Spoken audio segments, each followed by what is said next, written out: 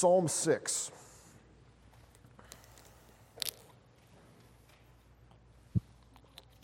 This is actually going to be our last sermon in the Psalms this summer.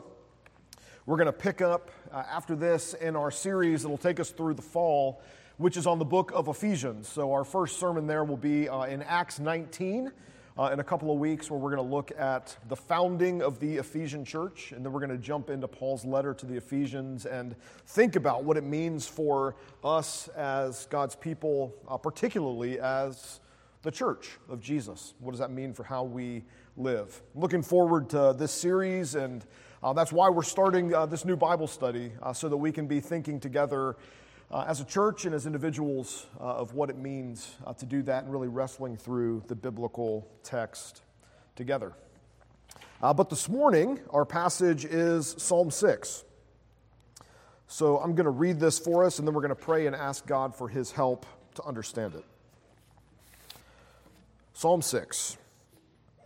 To the choir master, with stringed instruments according to the Sheminith, a psalm of David. O Lord, rebuke me not in your anger, nor discipline me in your wrath. Be gracious to me, O Lord, for I am languishing. Heal me, O Lord, for my bones are troubled. My soul also is greatly troubled. But you, O Lord, how long? Turn, O Lord, deliver my life. Save me for the sake of your steadfast love, for in death there is no remembrance of you. In Sheol, who will give you praise? I am weary with my moaning. Every night I flood my bed with tears. I drench my couch with my weeping. My eye wastes away because of grief. It grows weak because of all my foes. Depart from me, all you workers of evil, for the Lord has heard the sound of my weeping. The Lord has heard my plea. The Lord accepts my prayer. All my enemies shall be ashamed and greatly troubled. They shall turn back and be put to shame in a moment. Friends, this is God's word for us this morning. Let's pray and ask for His help to understand it. Father, we thank you that you are a God who speaks. We thank you that you haven't left us alone to figure out what we should believe or how we should live as your people. But Lord, you've given us your word. And Lord, we pray now that you would give us your Spirit, that you would come and speak to us, that you would open our eyes and our ears and our hearts and our minds. Lord, we pray this morning that grace would hurt and that grace would heal. And we pray these things in Christ's name. Amen.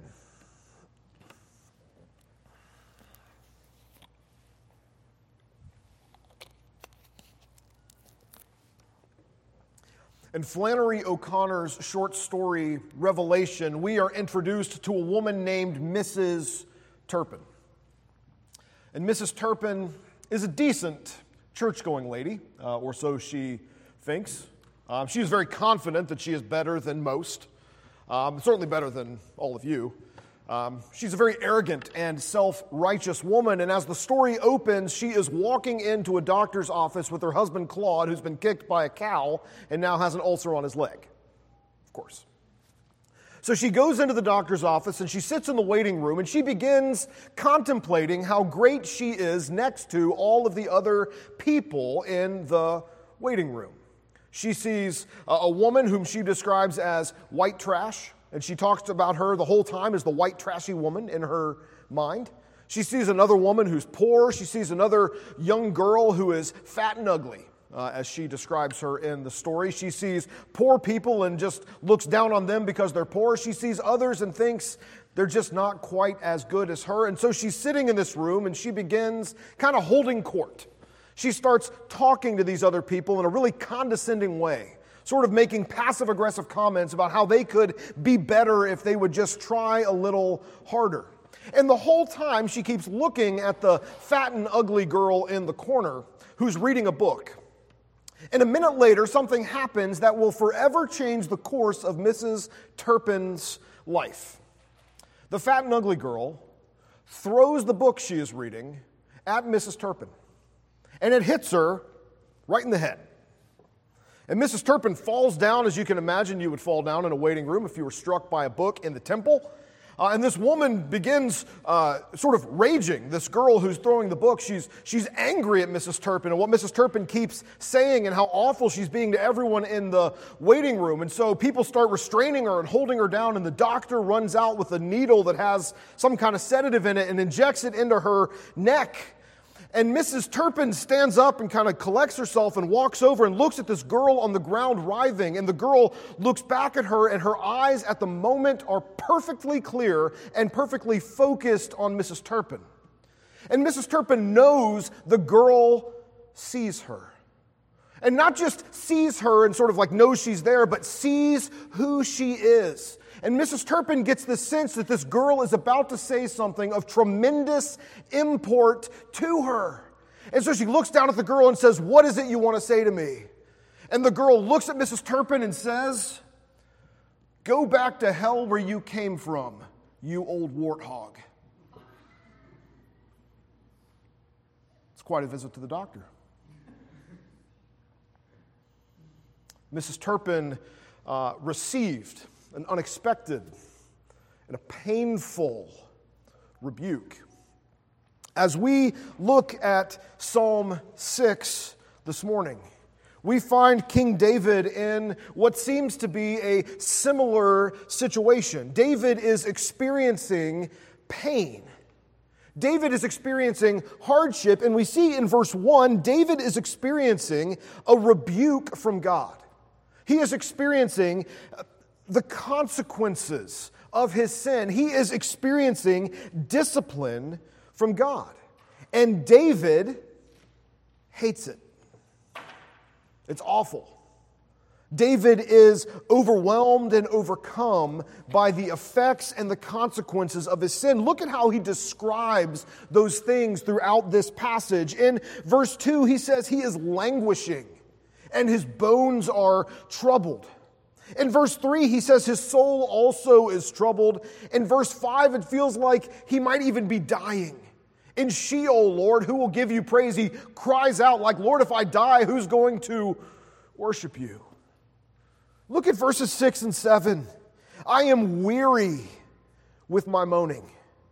Every night I flood my bed with tears. I drench my couch with my weeping. My eye wastes away because of grief. It grows weak because of all my foes. David's saying, Lord, I'm crying myself to sleep every night. My tears are soaking my bed. He can barely see because of how grief-stricken and heartbroken he is by what his sin is doing in his life. And so in verse 3, David finally just cries out to the Lord, how long? Lord, how long will this continue? Have you ever felt this way? Have you ever experienced the consequences of your sin like this? Have you ever just looked around and felt like you've made a mess of your life and you have no idea how anything will ever be right again? If you felt that way, you are in good company, because that's where David is this morning. That's where Mrs. Turpin was in that waiting room in the story. And here's the thing. David realizes in Psalm 6 that he doesn't have the resources within him to get himself out of this mess.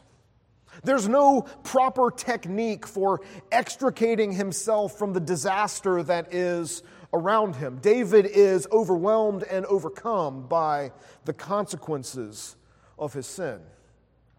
As they put it in Alcoholics Anonymous, your own best thinking got you here. That's where David is. His own best thinking got him to where he is. And so what Psalm 6 is doing for David and what it's doing for us is it is demonstrating for us and it is illustrating for us and it is teaching us what a faithful response looks like when we are overwhelmed by the consequences of our sin. It is showing us what a faithful response looks like when we have made a mess of our lives and have no hope of fixing it on our own. And so what David does is what we all must do. He cries out in the midst of that situation, "Lord, save me. Lord, save me." You see it in verse 2. He says, "Lord, be gracious to me. Lord, heal me." You see it in verse 4. "Turn, O Lord, deliver my life, save me for the sake of your steadfast love." Friends, it's important for us to note and to underline like 3 times here, David has no grounds here to argue with God that God owes him something. David is not being unjustly oppressed by people. David has blown it, and he is experiencing the consequences of his own sin. David is getting what was coming to him. His only hope in this situation is grace. His only hope is grace. And when we say grace, what we mean is his only hope is God's unearned favor. David has no claim to anything before God. His only hope is that God will give him something that he does not deserve. One-way love. A generous love that God gives to his people simply because he wants to give it, not because they have earned it. You see, Psalm 6 is about the consequences of our sin, but Psalm 6 is really about God's grace for sinners. Psalm 6 is about what God is doing with people who are in a mess of their own making. And so I want to think briefly this morning with you about grace in the face of our sin. About grace in the face of the consequences and the effects of our sin in the world and in our own lives. Because while David is experiencing the effects and the consequences of his sin, David is also experiencing God's grace. And that's because, and this is our first point for this morning, grace hurts. Grace hurts. That might be a surprising thing to hear. We might not often think about grace hurting. It's part of the reason that we were looking at Flannery O'Connor this morning, because Flannery O'Connor brilliantly, more than maybe any other writer, captures the violence and the disruption of grace in our lives. And sometimes grace feels like a book hitting you in the temple. Grace hurts. And here's why grace hurts. Grace hurts because grace requires us to acknowledge the harm we've done. Grace requires us to look our sin full on, to look at ourselves honestly and openly, to see ourselves truly. Grace requires us to acknowledge that we are not just people who mess up, but we are people who mess things up. We hurt others. The sin in our lives and the sin in our hearts affects other people. It affects those that we love. It hurts other people. Grace hurts because grace unmasks us. Grace hurts because grace requires us to confront the fact that we need grace. Friends, grace requires us to acknowledge and to understand that we stand before God empty-handed and needy in a mess of our own making. Grace cuts away all of our illusions of self-sufficiency, of competence, and of righteousness. And this is what David is experiencing in Psalm 6. David is experiencing full on the effects of his sin, and he is realizing that his only hope is God's grace. Let me tell you what David is not experiencing in Psalm 6. David is not experiencing God's punishment. Experiencing the consequences of sin is not experiencing God's punishment. In fact, David is not being punished for sins. What the Bible tells us elsewhere, and this is why indeed we looked at Hebrews 12 this morning, is that when we as God's people experience the effects of our sin, when we experience the consequences of our sin, when we experience how our sin hurts other people and makes our own lives difficult and miserable, we are actually experiencing God's discipline. And friends, as we were talking about in the children's sermon, discipline and punishment are not the same thing. And if you think that the hardship you experience, or the effects of sin that you experience, or the consequences of your sin that you experience, if you think those things are punishment, you're going to miss the point. Because if you think they're punishment, you're going to try to learn whatever lesson you feel like you need to learn as quickly as possible, thinking that that will make the pain stop. But it won't. Because friends, in discipline, what God is doing for us and in us is God is shaping us. He is forming us.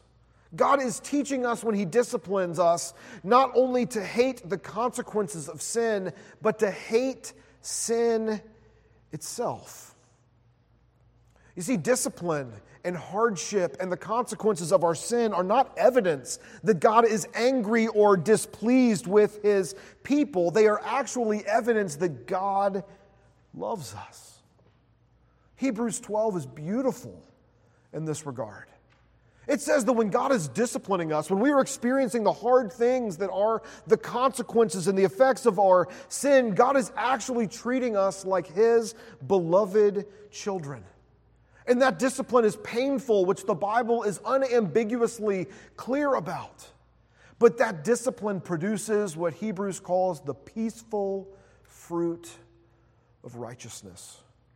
In discipline, God is changing us and God is transforming us. And friends, this is where the gospel is so important to understand. This is where the centrality of what Jesus has done for us absolutely affects the way that we experience difficulty in this life. Because God is not punishing us for our sin because He has already punished Jesus for our sin. That is the heart of the gospel. That is the heart of the good news that brings us together this morning. The beloved Son of God suffered sin's punishment so that we who deserve sin's punishment instead can be disciplined as God's beloved children. It's helpful to realize that on the cross, grace hurts God too. And so, friends, what that means is as we experience hardship, as we experience difficulty, as we experience the effects and the consequences of our sin, we are not in a position where where God is displeased with us. God is not disappointed in us. God is not frustrated or holding His nose as He looks at us. God is loving us. We are beloved children because of what Christ has done on the cross. God is shaping us in the midst of that hardship. And so what do we do when grace hurts? What do we do when we experience this pain and this hardship? What do we do when we see ourselves truly and experience the consequences of our sin? The Bible's really clear about that. Because of what Christ has done, we repent. We repent. Repentance is the heart of the Christian life. You might even say faith and repentance is the entirety of the Christian life. We are always called to turn away from sin and to turn to Christ in faith and to walk in new obedience. During the confession of sin this morning, I read from Hosea 6, verse 1, which captures this whole dynamic beautifully. The prophet Hosea says, "Come, let us return to the Lord." That's a picture of repentance.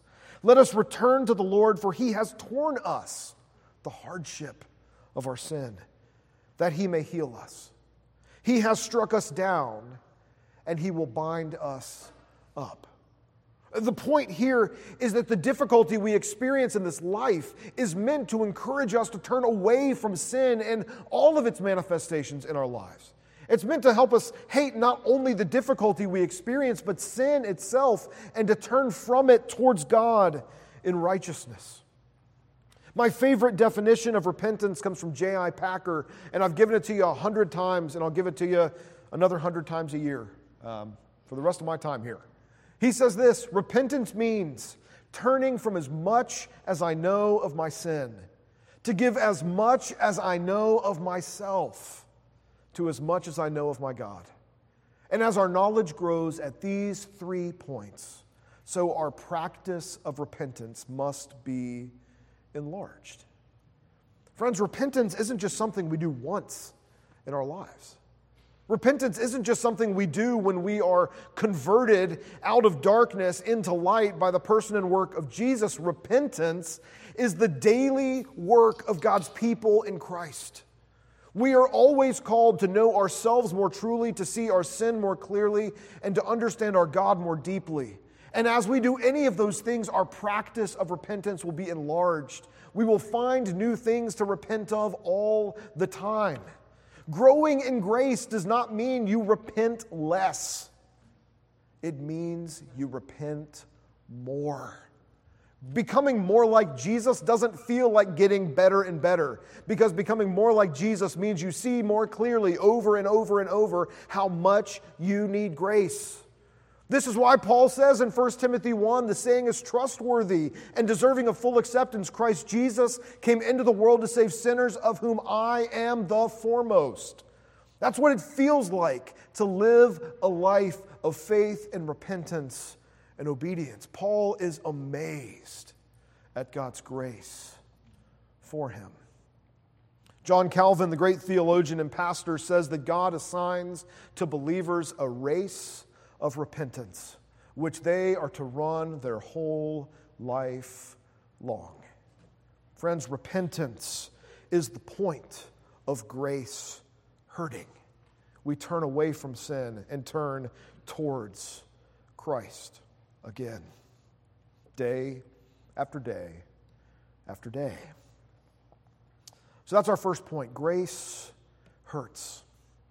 And friends, grace hurts. It unmasks our sin. It unmasks ourselves. It leads us to repentance. But I think what also we see in Psalm 6 is that grace doesn't just hurt. Grace heals. Grace hurts, but grace also heals. You see, it's not just that God is teaching us to hate sin as we experience its consequences. We see in Psalm 6 that God is actually healing us. What God is doing is God is at work in us, helping our evil hearts to unlearn sin. He is changing us, and He is transforming us. That's why David prays in verse 2, "Be gracious to me, Lord, heal me, change me. My bones are troubled." And what David sees in Psalm 6, what David sees throughout his life, is that God does that work. God heals, and God changes, and God transforms His people. And that's why Psalm 6 ends not on a low note, but on a high note. In verses 8 through 10, David bursts forth with a confidence that seems utterly disconnected from the grief and the depression and the frustration he has articulated in verses 6 and 7. But in verse 8, David says, "God has heard the sound of my weeping." In verse 9, he says that not only has God heard my weeping, He's heard my plea and He accepts my prayer. And that is only because of God's grace. Not because David's prayers are heartfelt, not because David's prayers are offered from a great and righteous and noble man. In the midst of his sin, the Lord hears his weeping.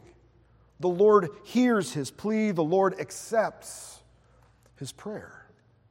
And what that means for David and what that means for us is that sin and its effects do not ultimately win. In fact, verse 10 ends, and David underlines that fact because he's saying, God will rescue me from this mess of my own making. Friends, I think sometimes when we see people experiencing the consequences of their own evil or foolishness or sin, we tend to kind of think, well, they had that coming. We might sarcastically say, like I do as a parent, what did we learn? That's not God's response. God's response in the midst of that is compassion and grace, teaching people to turn away from sin. God transforms us in the person and work of Jesus. So we come back to Mrs. Turpin, who's just heard a word from God in the waiting room of a doctor's office. She has heard that she should go back to hell where she came from, you old warthog. Mrs. Turpin goes home, and she's not quite sure what to do with that message. She's not quite sure what to make of it. And so she gets back to her house, and she goes down to care for her own pigs. And she is washing out the concrete pad where the pigs live, and she begins to argue with God. Like, Lord, why is that what you had to say to me? Why is that the thing? Why was that your message for me today? I am a decent, hardworking person. I go to church. I am great. I am nice to people. I do my best with the things you've given me. You could have made me anything, but you made me this, and then you tell me that I am a warthog from hell? And at the climax of this, she's standing there by the pig pen, shaking with fury, and she raises her voice to God and says, "Who do you think you are?" And here's where the story ends. And if I was a better preacher, I might be able to summarize it in a helpful way, but I can't. So I'm going to read it. You get a paragraph of Flannery O'Connor this morning as we end.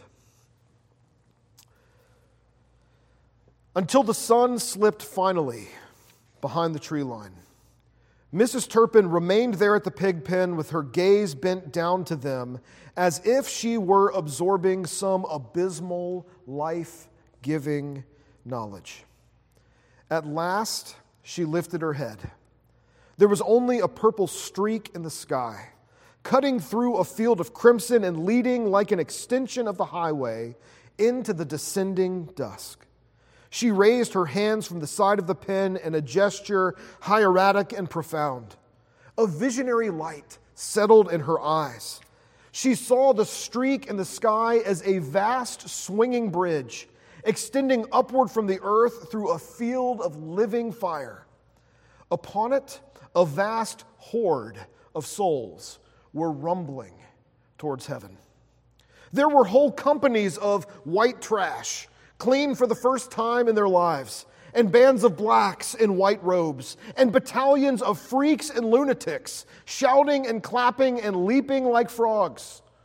And bringing up the end, the very rear of the procession, was a tribe of people whom she recognized at once as those like herself, who had always had a little of everything and the God-given wit to use it right.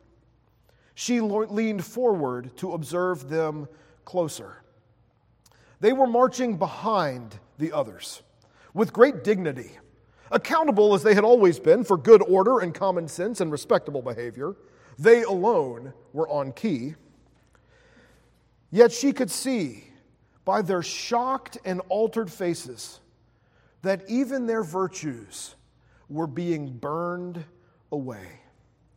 She lowered her hands and gripped the rail of the hog pen, her eyes small but fixed unblinkingly on what lay ahead. In a moment the vision faded, but she remained where she was, immobile.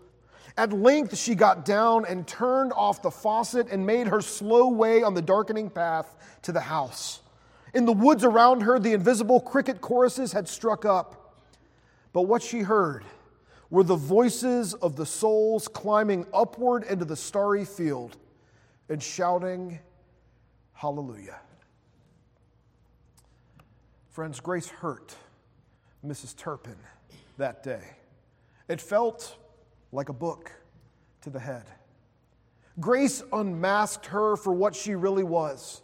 She thought she was a decent, hard-working, God-fearing, church-going woman who was just better than everyone else. And Grace showed her that day what she truly was, a warthog from hell. And as she meditated on this message she had heard from God, what she saw in this vision was all of the people she thought were better than her, that she was better than, all of the people she thought were worse than her, were marching into heaven ahead of her. And she was there in the back of the line, as even all the things she thought made her great were being burned away by the holiness and the grace of God. And at the end of that, she's not resentful. At the end of that, she is transformed and she is shouting, Hallelujah. Friends, grace hurts, but grace heals. Would you pray with me?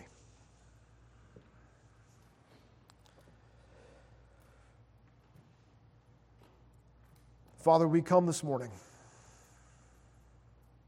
as sinners who only have hope because of your grace. Lord, we pray that your grace would do its work in us, that your grace would unmask us, that your grace would show us who we truly are, that it would show us our sin, that it would show us all of the things about us, even and especially the things that are hard to see.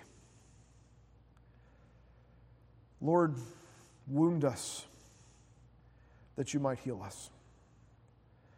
Lord, show us our sin. Show us who we are. Teach us to repent and heal us. Change us. Transform us.